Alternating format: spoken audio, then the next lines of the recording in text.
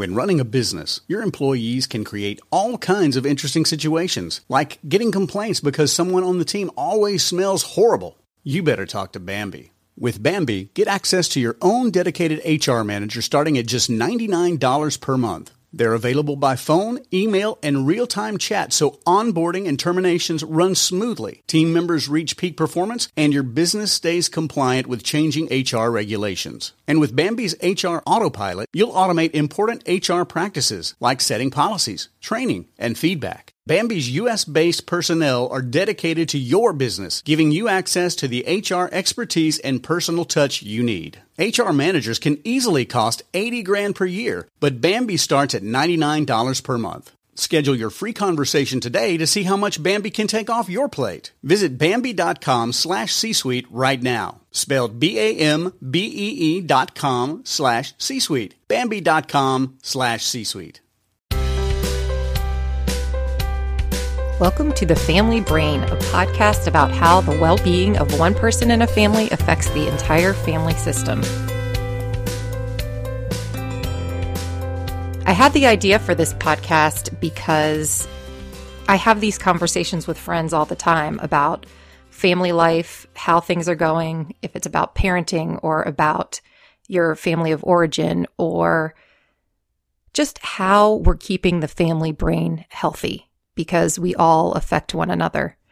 And a little bit about me. I have a background in mental health. I got a degree in psychology and I got a master's degree in social work.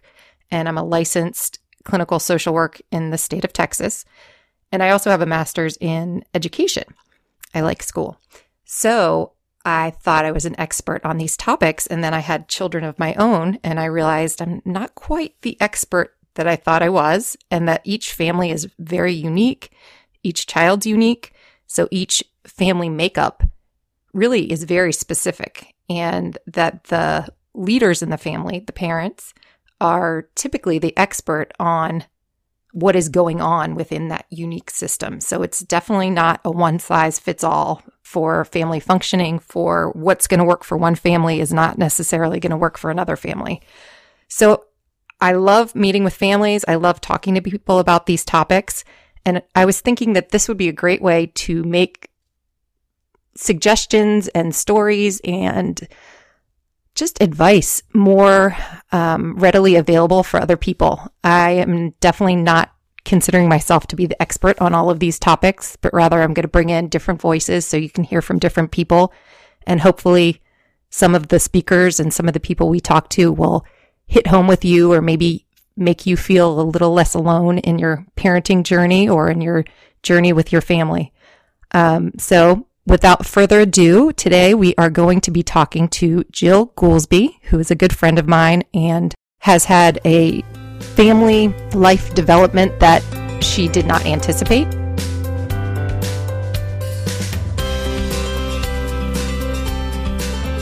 Can you first just tell us who are the players in your home? What is the cast of characters? I have 4 children. I have 2 10-year-olds, an 8-year-old, and a 6-year-old. And you know what people are thinking right away, right? You have twins.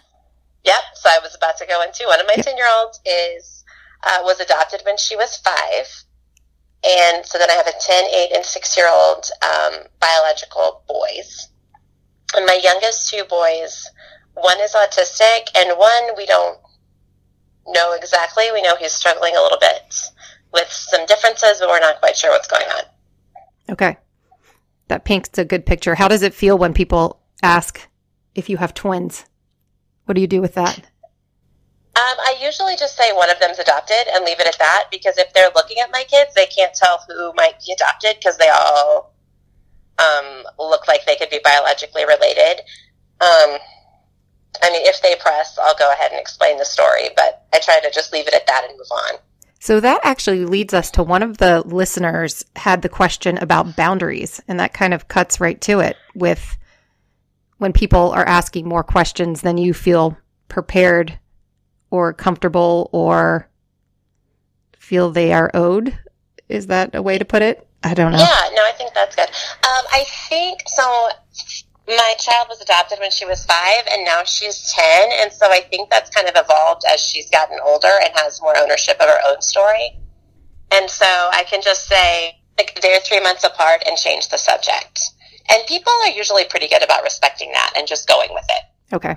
Well, and that was an interesting question, I thought, or a thing to explore. This is one of the things with this podcast is I really want to remind people that every family is different. And so the boundaries for one family are going to look different than the boundaries for another family. And yes, and I think with adoption, one of the things we've come up with lately is my daughter has to set her own boundaries in social situations with her peers because they have questions. And so we're kind of trying to give her language and equip her to handle that because what 10-year-old, I mean, most don't understand boundaries and like the nuance of someone changing a subject. So she's had to be pretty blunt. And there are a fair number of adults that don't understand boundaries as well. Right. Myself included at times. So what tools have you found useful in helping give her that language? Role playing. Where do you get the role playing from? Do you just come up with scenarios? Yeah. I mean, if there's a situation that had happened, so we kind of worked through it. And then just came up with, I reached out to some other adoptive moms with older kids and some scenarios they had faced. And we just kind of went through it. I mean, we didn't cover every scenario, but I think it got her a little more comfortable with these are my biological siblings. These are my adoptive siblings. And to just practice saying that's not what I want to talk about or that's private. Mm-hmm. I mean, I told her she can say that's none of your business. And she's like, that sounds a little rude. Well, maybe so. Distractions. Look over there. Yeah, we talked about that too. Right. Turn around and ask them a question. Right. Tell me about your brothers and sisters. So one of the things I wanted to talk to you about is just how family systems are complicated. There's not just one topic. It's not just your family has this issue surrounding adoption. You also have other things going on with your children, with your just family functioning. And I think that's important to remember because every family has a specific chemistry, I guess, if you will, that I think really the players in that home really understand. And even within that, you probably understand things differently than your kids see it or than your husband sees it. Mm-hmm. And I really think it's awesome of you to share your own experiences so people can kind of, feel not so alone a little bit, that everybody has things that they're trying to manage. But one of the questions I had was, what did you think family life was going to look like and what's kind of surprised you? That's so funny. I mean, my family life I knew I wanted several children close in age. My brother and sister are 7 years older than I am. And so I kind of grew up with myself. And so I knew I wanted a different experience, for our family and for my children. I did not think through how chaotic that could be. I guess I thought we would just have this calm system that would go smoothly. And we none of those, we don't have any of those things.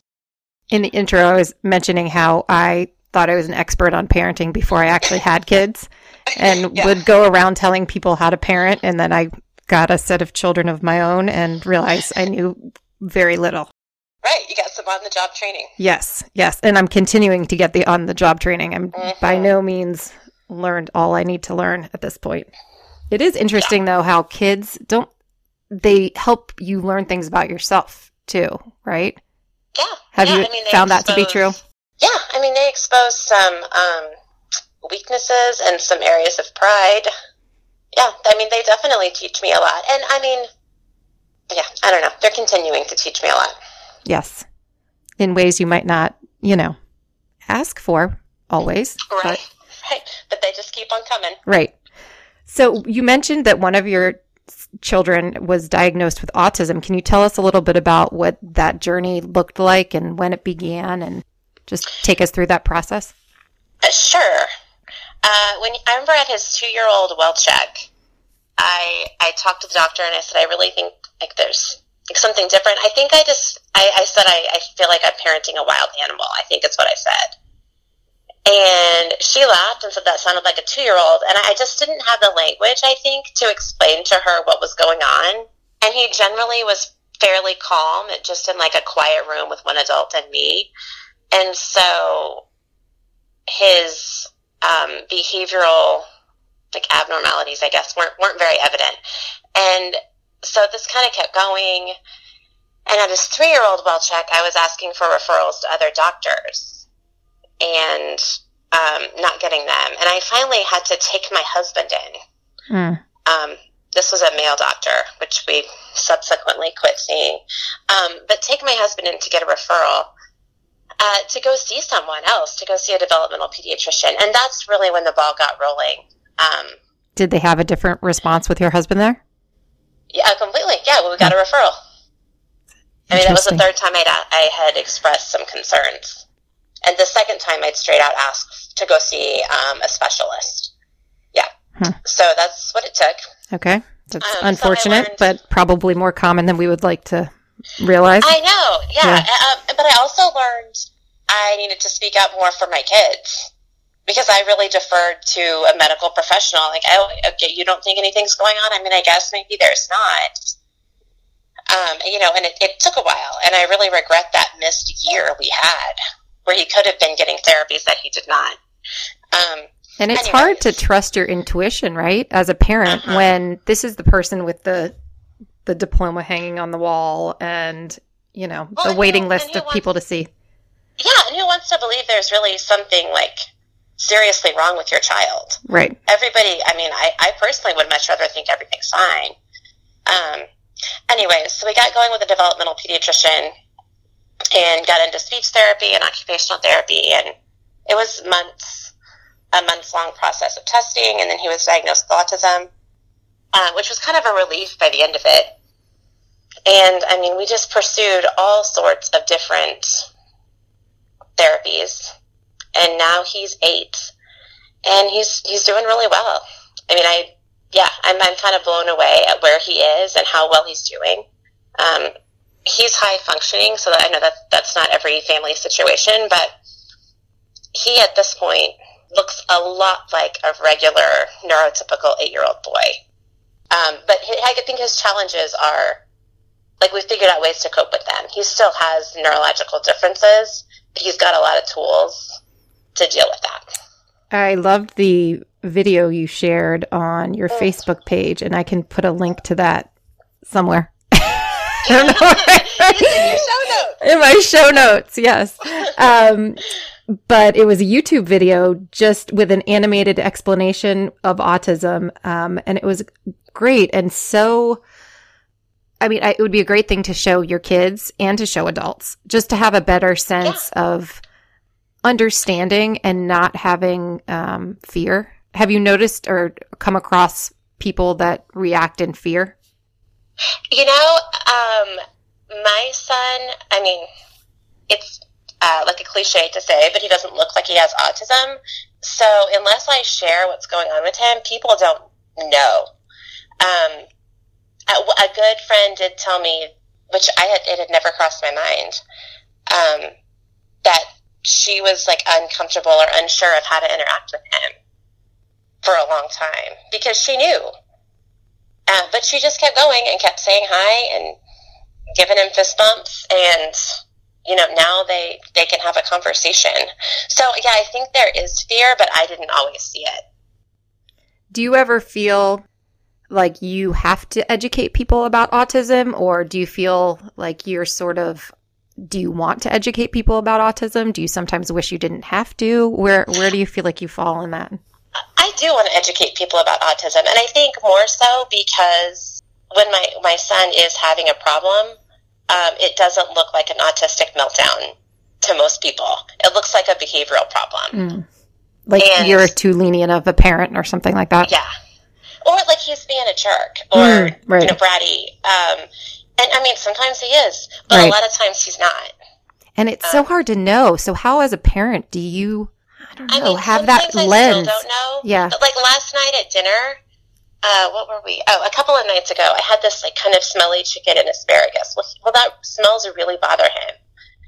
Well, the way you described it as smelly chicken, did you say smelly chicken is served? I don't think of it as smelly chicken, but I know that he did. Right. Smelled, it had an aroma.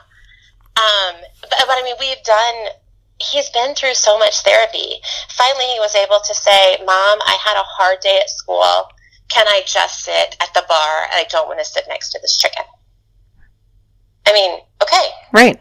Like 2 years ago, he just would have cried and like thrown his plate, which he's not eating chicken, but he would not have been able to say, like, this is just too much. Right. And that's an amazing skill. I think I still struggle with that sometimes when I don't always know what's tipping me, Right. Something's not feeling right now. He's pretty self-aware, and I think those are skills like we could all use. But therapists now there's a lot of tools in their toolbox they can teach to help. Like that would help anyone, but I've seen them help him quite a bit. What are some of the tools that you have found most useful, or the coping strategies, or the things? And I mean, again, your son has a specific way that he presents himself to the world, like we all do. So some of these might not work for everybody, but for him, what were the things that you found most useful? Giving him a chance to try it again. I mean, if he has some like aggressive, rude, whatever, inappropriate reaction to something, instead of like pushing back against that, just say, hey buddy, you want to try it again? And 9 times out of 10, especially once he kind of got the rhythm, oh, this is how it works, I get another chance, he can come back. Okay. And I think another tool is just letting it go. Like not forcing issues that aren't important. Decide what's important and let the rest of it go. Right. I had forgotten about that. Try it again. That's a great one. And I have to start. My favorite. I love that. It's better than stop it. Stop it now. I said stop it now. Just keep repeating that. Yeah. We have that in my home. It gives them a chance to do it successfully, and you didn't have to be a jerk. I mean, I use try it again with everybody, including my husband. Right. Well, and it's such a good example for them of you giving them grace and sort of that opportunity to try again. Something a skill we want them to learn too, to give other people another chance. Yeah. And one thing one of his therapists worked on a lot, since we have 4 kids so close in age, she was not big on punitive punishments for something that happened, but just having them fix whatever was wrong. Like if they threw a pillow, pick up the pillow, and then like go to that offended person and apologize and just like restore that relationship. So you're not shaming anybody or like sweeping it under the rug and pretend like it didn't happen. Right. But everybody just gets a chance to start fresh. I like that.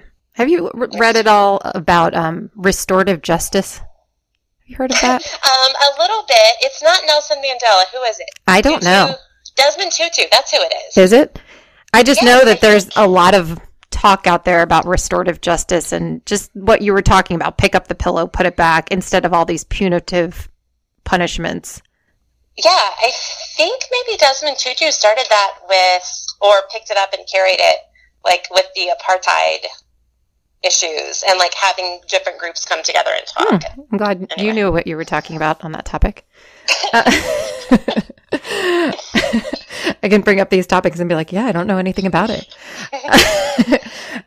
So any other coping strategies or tools that have been useful? Did you try the weighted blanket?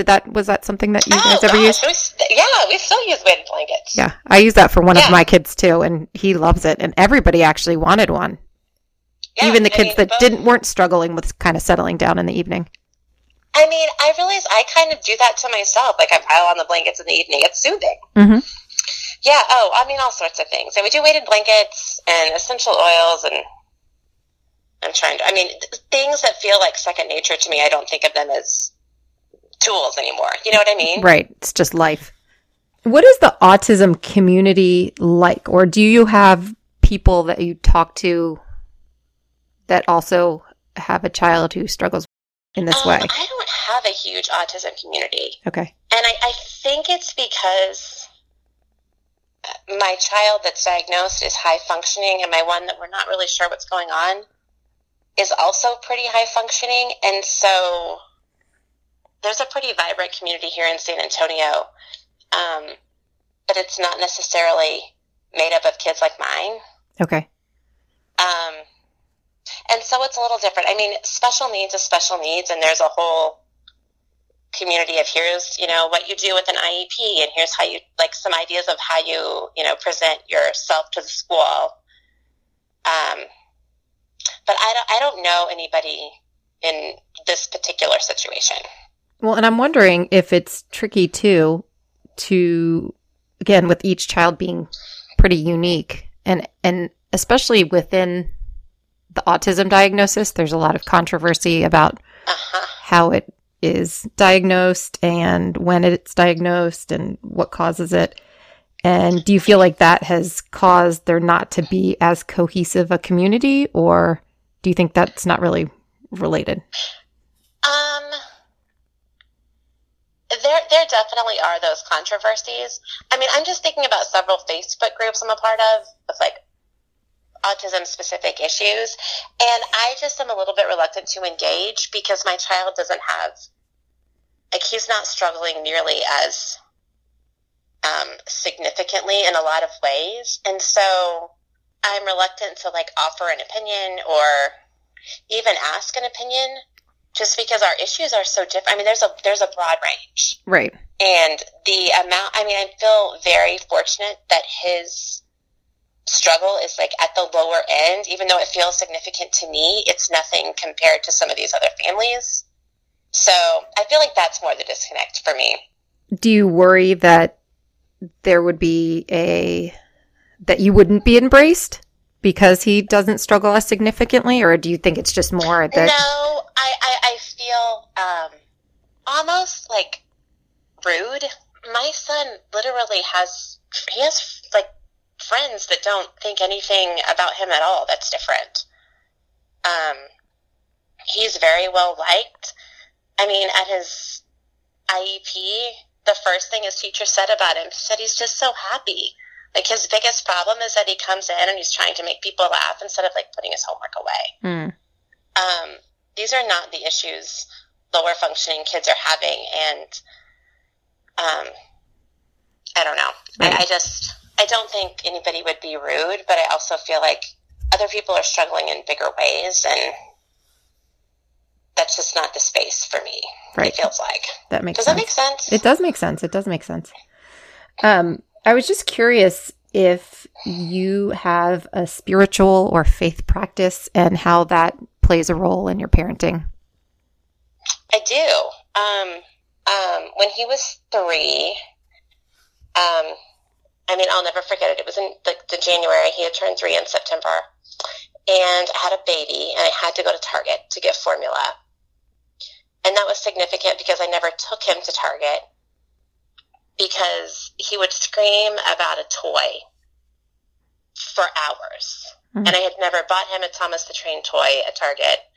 But he would literally scream about it for hours. So my husband was out of town, and I had to take all of my kids to Target to get this toy.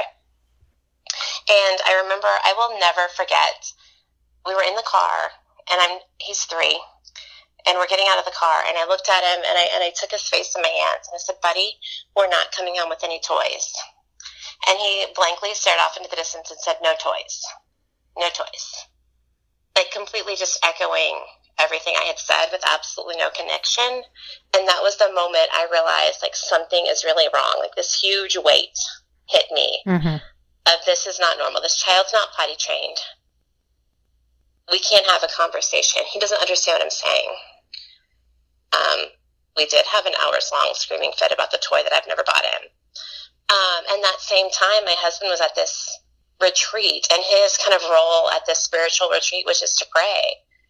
And so he was walking around these grounds, and he was praying over this retreat situation, but also about our family. And the next day, he was still gone, but the next day I got up, and I had made muffins, which is one of the only things my son would eat. And I gave, like, my kids ate all the muffins. They were gone. And my son wanted more muffins. He wouldn't talk, but he made the sign for more. And I said, buddy, we don't have any more right now, but I'll make you some more. And normally that would have been another hours long. Like, he would have thrown his plates, hours long screaming thing. And he's, instead of that, when I said, I'll make you more, he just signed thank you. And I think that had never happened. So I really think there was a huge shift in him, that he was able, he went from not communicating to understanding, like, in a night. Wow. A friend of mine is a special education teacher. She worked with mostly nonverbal kids on the spectrum. And later, not in that moment, but later she said that doesn't happen. Like, those are not stories that happen. Walker was not on a trajectory where that happens. Right. So yeah, I'm really thankful. That's an awesome story. And I think it's those kinds of things are what's probably, I'm guessing, hard to share sometimes, because when you said, this specialist said that that's not typical or that's not normal, Yeah. it's easy to keep those stories to ourselves, I think, because it sounds kind of weird. You know, I mean, it kind of sounds like, is this okay to say? You know, I don't mind sharing it. I don't mind sounding weird. What really keeps me from sharing it is that I know it's not everyone's story. Right. And I have so much joy and connection with my child that I don't think I would have had that not shifted. And it just hurts.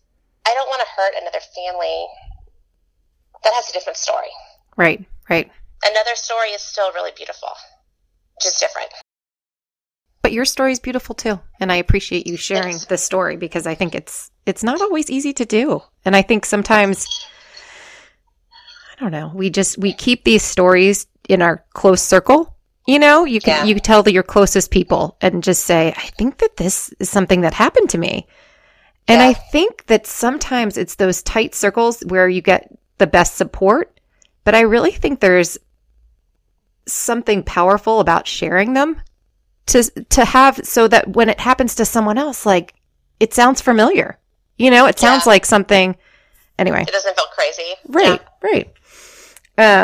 So one of the things that is kind of a big buzzword these days is authenticity. And I was wondering what it's felt like as a parent making friends and building community.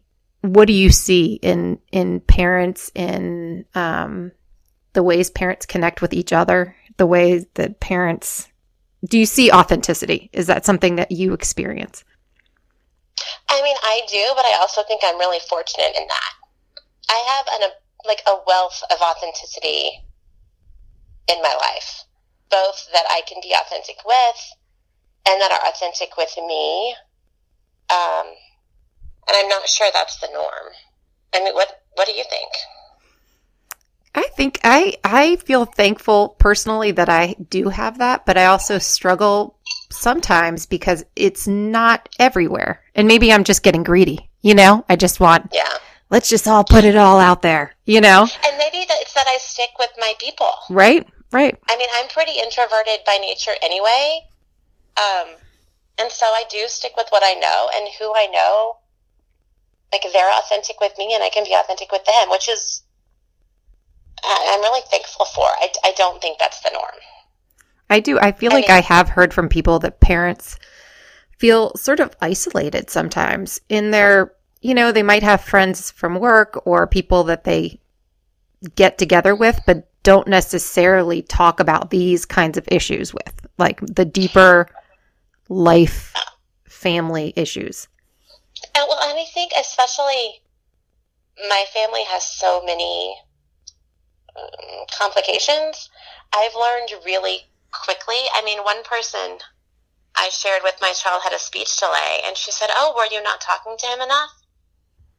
And I thought, "Oh, well, I'm literally never saying anything to you again." Right. About our struggles.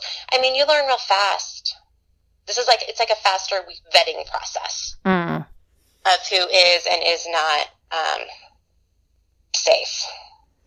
So for the people that are listening and thinking, oh shoot, was that me that said that? Or do I say things like that and I'm not realizing it? What are some things that people say that are helpful or are useful when they're curious? And then what are some of the things that people say that you're like, okay, here's a list of never say this, just so people can know. I remember listening to the Sheryl Sandberg Option B and talking about what to ask someone who's grieving.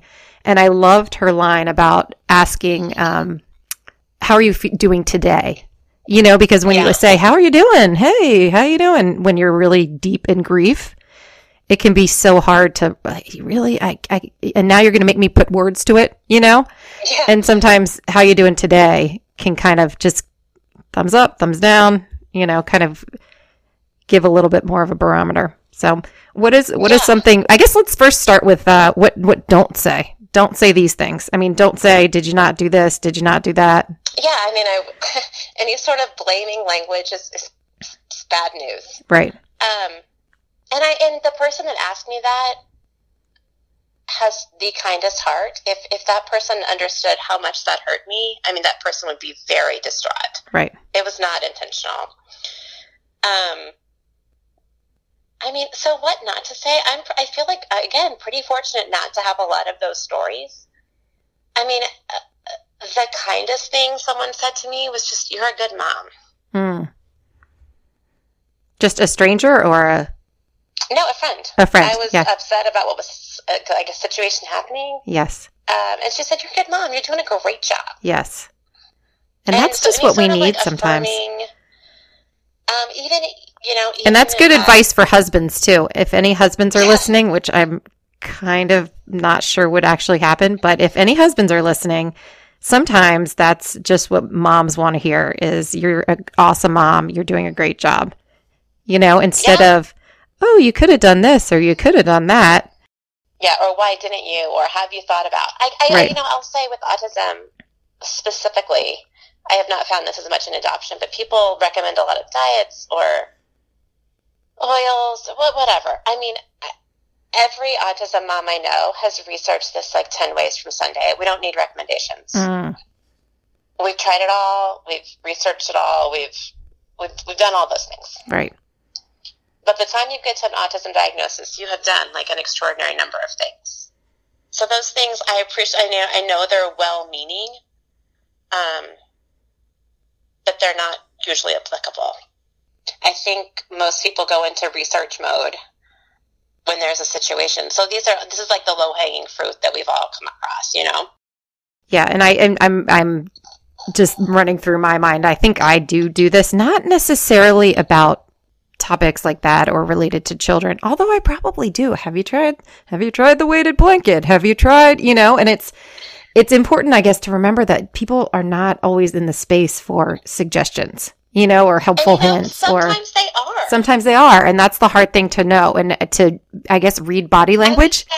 If somebody is like, I am not sure what to do about this thing, I mean, I think it's okay to share. This is a thing we've done in our family that's been helpful. But if it's just a general, my child has autism and has a bad day, recommending a new diet program maybe that's not the way to go. Right. No, it's tricky. And I think that's why sometimes people are not as connected with each other as they could be, you know, because people, I think sometimes are afraid of saying too much or saying the wrong thing or, you know, so then sometimes people, you know, maybe keep a little bit of a distance when that's not helpful either, you know? So it's really a tricky balance. You know I mean, when you have a real authentic relationship with someone, like, there's nothing you could say to me, Megan, that I would take offense at because I know that you love me and my kids. Right.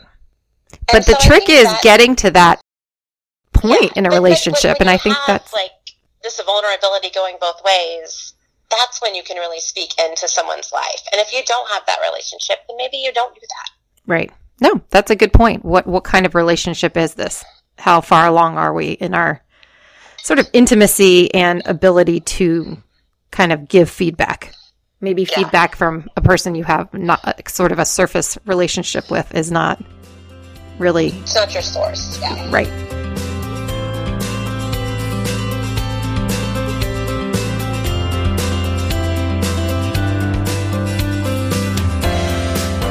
I guess shifting gears here from autism to adoption, what are some of the, I don't know, what surprised you the most about adoption? Because I know you adopted and had other people adopting that you were close with at the same time. So you intimately know that everyone's adoption story can be so different. Yeah. We sort of planned to adopt, but did not have concrete plans to adopt. It was like this distant thing that might be happening. And then as life throws us some curveballs, we wound up, my family, my husband and I, on a Thursday night talking about this child that needed a home. And Friday morning, we brought this 5-year-old home with no planning. I mean, she didn't have a toothbrush or like a room, nothing. And so that was surprising. That was not expected. So kind of just adjusting to that. But I think what has kind of surprised me about adoption is just, I guess what I wish I knew about adoption is just to calm down. Like, let the relationship develop a little more naturally. I think I went into overdrive of this relationship has to look like my relationship with my biological children today. Mm. So how can I make this perfect today?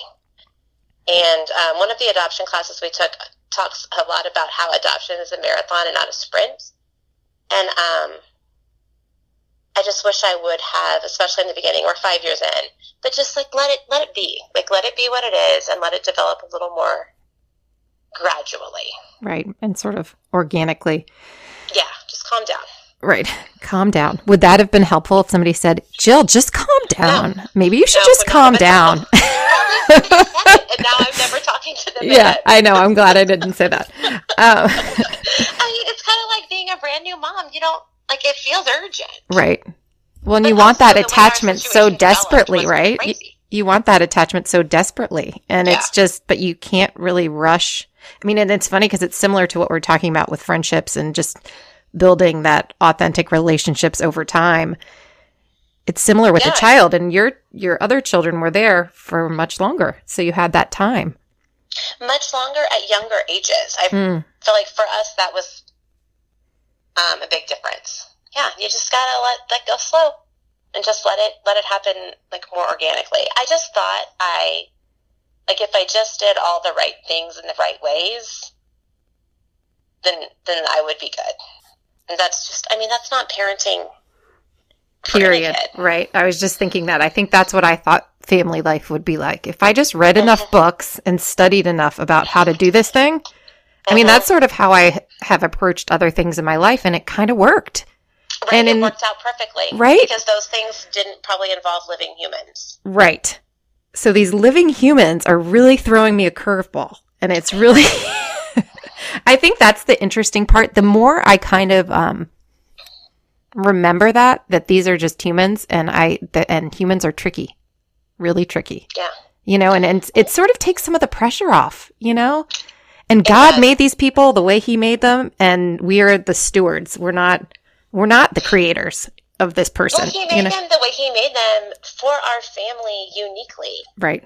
So these challenges are not catastrophes. They're tools that are going to make us all like the best versions of ourselves.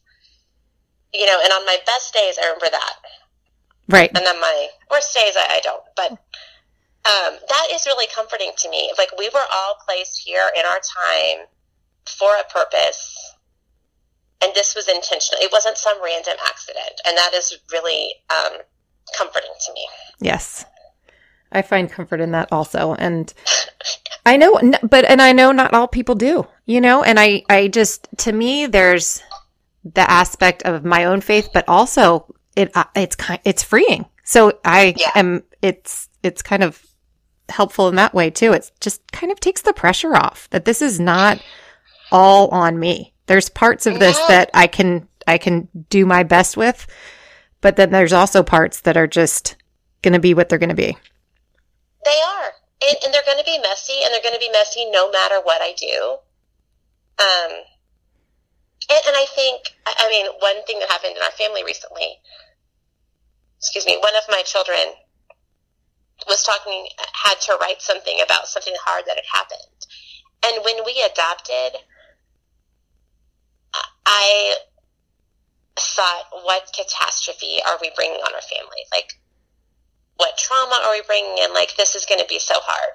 And what my biological child wrote about what was hard was another one of my biological children. Mm-hmm. Like, yeah. Not my adopted child. Right. That's not, like, that's a joy to this child. It's not a hardship. And so that was kind of interesting, too. You just never know how it's all going to sort itself out. No, you don't.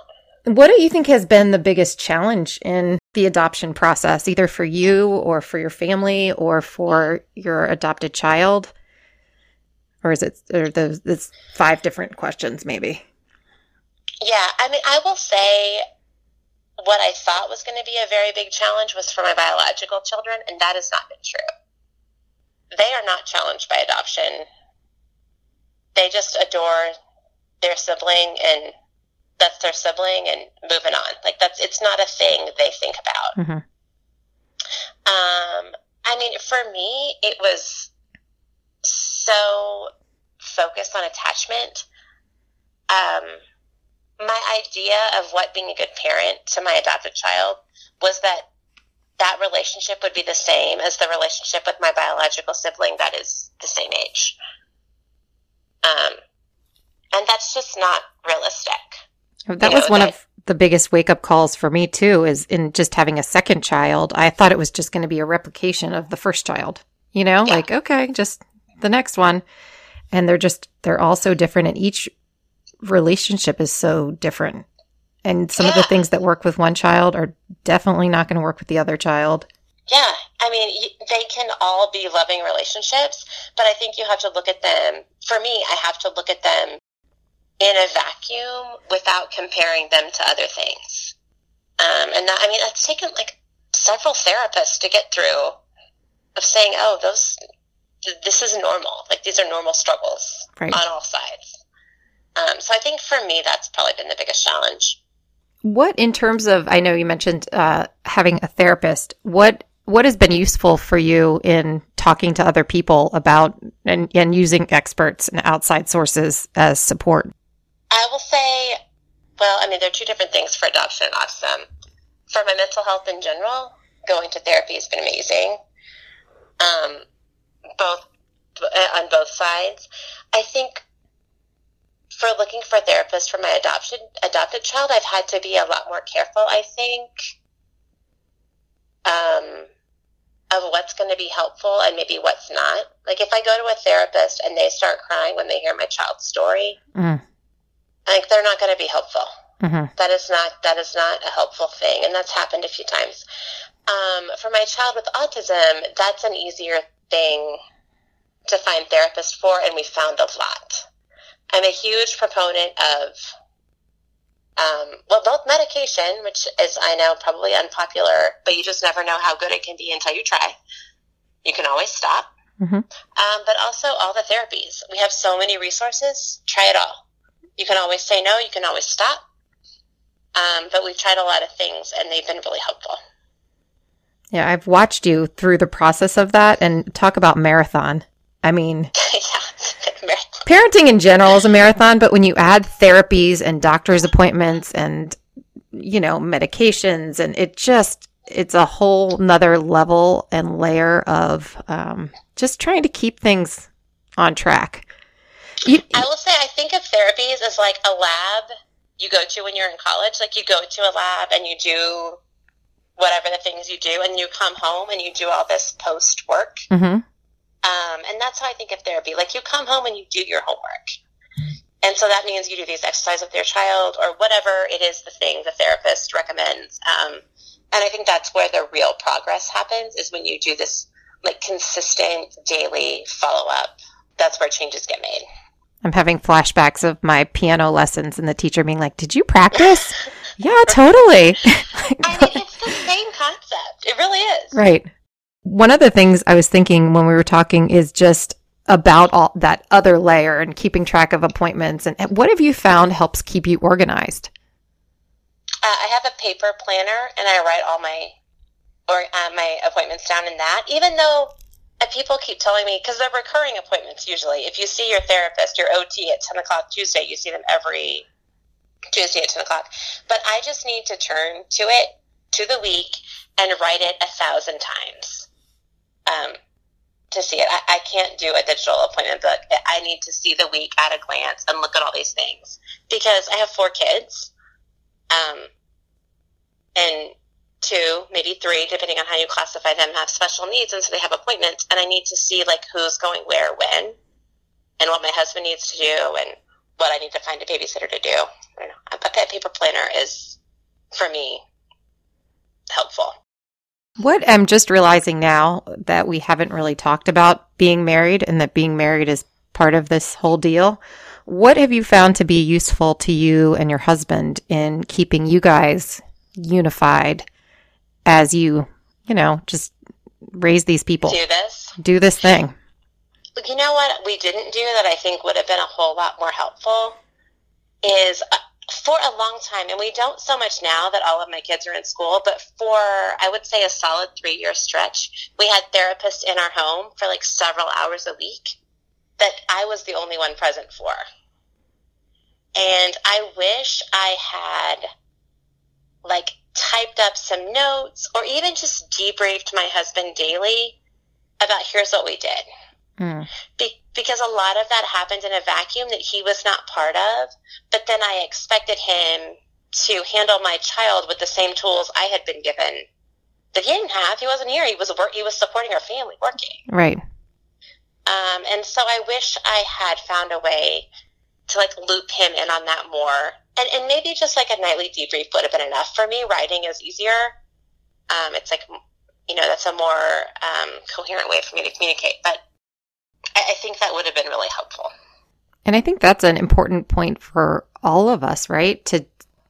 I've noticed that with my own marriage is just, like I'll get frustrated that he doesn't know something about school. Well, how would he? I'm the one managing that. Yes. And unless I communicate it, it's not going to happen. And every family is different. I'm sure there's plenty of husbands that they're the point person. But just to kind of keep that flow, because then when you want to ask that person, what do you think about this situation? If they don't have the building blocks behind it, it's a little tricky. Yes. And that is what I found. We would be 6 decisions into something, and I would want my husband's opinion, and he would not have a foundation to give this opinion because I hadn't given him the foundation. I mean, it's cyclical, and he can't get it himself because he's not here because he's working. Right. That makes sense. A bigger flow of communication. That was a mistake we made. That it took like a couple of years to figure out. And now we're getting better, but when we were in the throes of it, we didn't do it very well. Like we were talking about, it's practice, right? I mean, it's the more you do it, probably the more you do it, and that muscle gets stronger. So is there anything that I haven't asked you that you were hoping you would be able to share? You know what? There are a couple of things. As I knew we were going to have this conversation, there were a couple of things I wanted to touch on. And one is about adoption. My daughter is, my adopted child, is the most like outgoing, extroverted, like gregarious, social human in our whole family. And anyone that meets her loves her because there's nothing not to love. Like, she's so kind. And so I get a lot of feedback about her of how lucky she is to be in our family. And it's all kind, and it's from a kind place. But I also like to remind people that this is a 5-year-old that was taken from all of her siblings, thrust overnight, not even overnight, like instantaneously, into a family she did not know. That's not really a lucky situation. I just think when we acknowledge the beauty of adoption, I think it's important to acknowledge the pain and the loss and just understand these kids have dealt with a lot. because I think that's important as parents set boundaries for behaviors or interaction, just to understand, like, you see a surface bit. And I think it is easy as the bystander to forget that. It is, especially, I think, in our situation. I mean, my daughter, I will say, like, she's the nicest person in our family. So I understand where these words are coming from. But I think the opposite side of it, too, to look at us as, if you don't look at us as an adoption family, as an autism family, like, we're really pretty super normal. We set our lives up in different ways to help our children be successful, but, like, at the end of the day, we're just a family, and it's pretty normal. And my son with autism is really normal, and he would love to talk to you about whatever. You know, he wants to engage with you, and he wants to be acknowledged. And he wants connection as much as any other kid wants connection or engagement. And so I really, really appreciate when my friends, because he won't seek it out, but he will engage when people seek him out. And I really appreciate when people do try to, like, give him a fist bump and say hi. And I think that's the thing that I'm hoping from this podcast, and just to remind people that that's what most people want, is that type of connection. Not all people. There are some people that would prefer to be left alone. But, you know, just in having those kinds of relationships where you can, you know, connect and be your authentic self and share your important things and your hard things. And, I don't know. Yeah. It's a special place to be, but it takes work and it takes effort, and everybody wants it. Our kids want it. We want it. And you know, a friend was over at my house the other day saying, just today, your child engaged with me. I mean, this friend that was over has been put in the work literally for years. And so, like, don't despise the small beginnings. Like, chip away. And if somebody doesn't want to give you a fist bump, that's okay. Right. Still try and give them a fist bump another day. Like, just keep going. So this is my last question, and I'm thinking I might have this be the last question for everybody, but we'll see how it goes this time and sort of take it from there. What is a self-care strategy that you employ to help keep yourself healthy? As you're keeping your family brain healthy, what keeps you healthy? What's your self-care that you couldn't live without right now? I'm the worst. I am the worst person to ask this question to. So I'll tell you my self-care strategy. I would say that for the past 4 to 5 years has just been trying to keep my head above water. I am the worst. However, we've had some life changes lately, and one thing I do every day is take the dog for a walk. And I will take the dog for a walk. In a hailstorm. I don't even care. Just to get outside. And I don't listen to anything. I don't listen to a podcast, or I don't have anything in my ears. I just walk around the block with my dog. And that has been really centering, like, just helpful. I love that. I love it. I think nature and quiet. And I don't do either really very often. At quiet. I'm not good either. I think now we have access to all of these things, like podcasts or audiobooks, radio, and it's so I have to easy. leave my phone at home.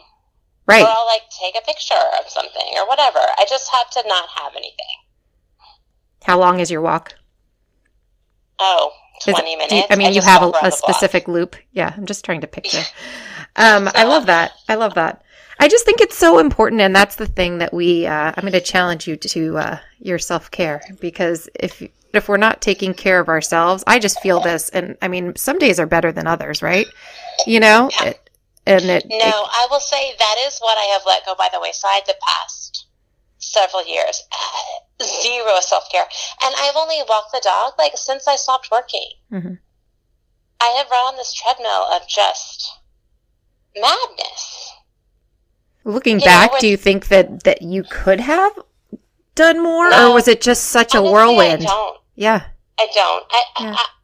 I really don't. Because I thought about that, and I thought about it in the moment. It was like, you know what? I'm doing the best I can to keep this family going. And we had some, like, very challenging circumstances. I mean, I would have made self-care at like 4:30 in the morning. Well, do we really want to do that? I mean, I remember specifically, actually, I remember talking to you, and you were like, if you don't have 30 minutes a day to work out, I mean, come on. And I looked at my schedule, and I thought, I literally don't have 30 minutes in a day. I literally do not have it. See, that's one of those jerk comments that it's like. But it wasn't a jerk comment, Megan. It was a comment that made me think, that's a good point. Yeah. That's a really good point. And then I looked at my schedule, and I realized I don't have 30 minutes. And I thought, Megan and I have very different lives. Mm-hmm. It was not a jerk comment. It kind of gave me peace, because I was like, holy shit, my life is super busy. Yeah. And that's just what it is. Yeah. Yep. And now it's different. It Right. was a season, and now it's a different season. And so my self-care was not great, but it was like the best it could be. Right. And just being, I mean, and in some ways that is self-care, right? Is that you are saying, I'm doing the best I can do, and just kind of being gentle with yourself and not beating yourself up about, I'm not doing this, that this other person is doing. Yeah. I mean, yeah. And that was, and I think that goes back to your point about vulnerability and like talking with your friends and thinking like, this is the best me I have right now. And it's not my favorite me, and I'm not super happy, but it's the best I got. Our buddy Bob Goff posted on his Instagram today. Did you see that? Where it said, the battle for our hearts are waged on the pages of our planners. And then he says, quit something today. It's Thursday, right? It's Thursday. It's all about quitting something on Thursday. Yes. And I think that's so true. But the your heart was in keeping your family going. And that's what your calendar reflected. Mine apparently was trying to fit in old pants. But no, you know what? We have different lives. Like, yes. I did not mean to make you feel bad about something No. I think it was like a clarifying moment for me. But I think it's a good example sometimes too of the impact of our words, and just I don't feel bad. I just think I know that about myself, that I can make comments because I'm talking all the time. How could I not say something that might sound weird? No, but it was just like you did have 30 minutes in your day. I did not. Right. Like those are just different places. And now I do. Right. And you know what I'm still not doing? Still not working out. So it's fine. Yeah. And I think that can happen so much too with different economic situations, different life circumstances where, well, why doesn't this person just do this? Just what? Why can't you just do that?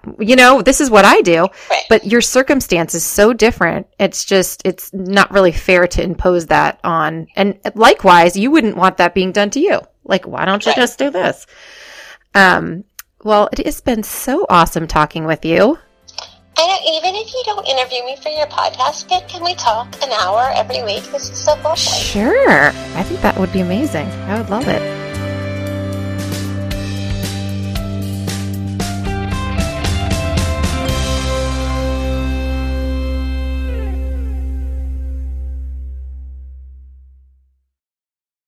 This podcast is a part of the C-Suite Radio Network. For more top business podcasts, visit c-suiteradio.com.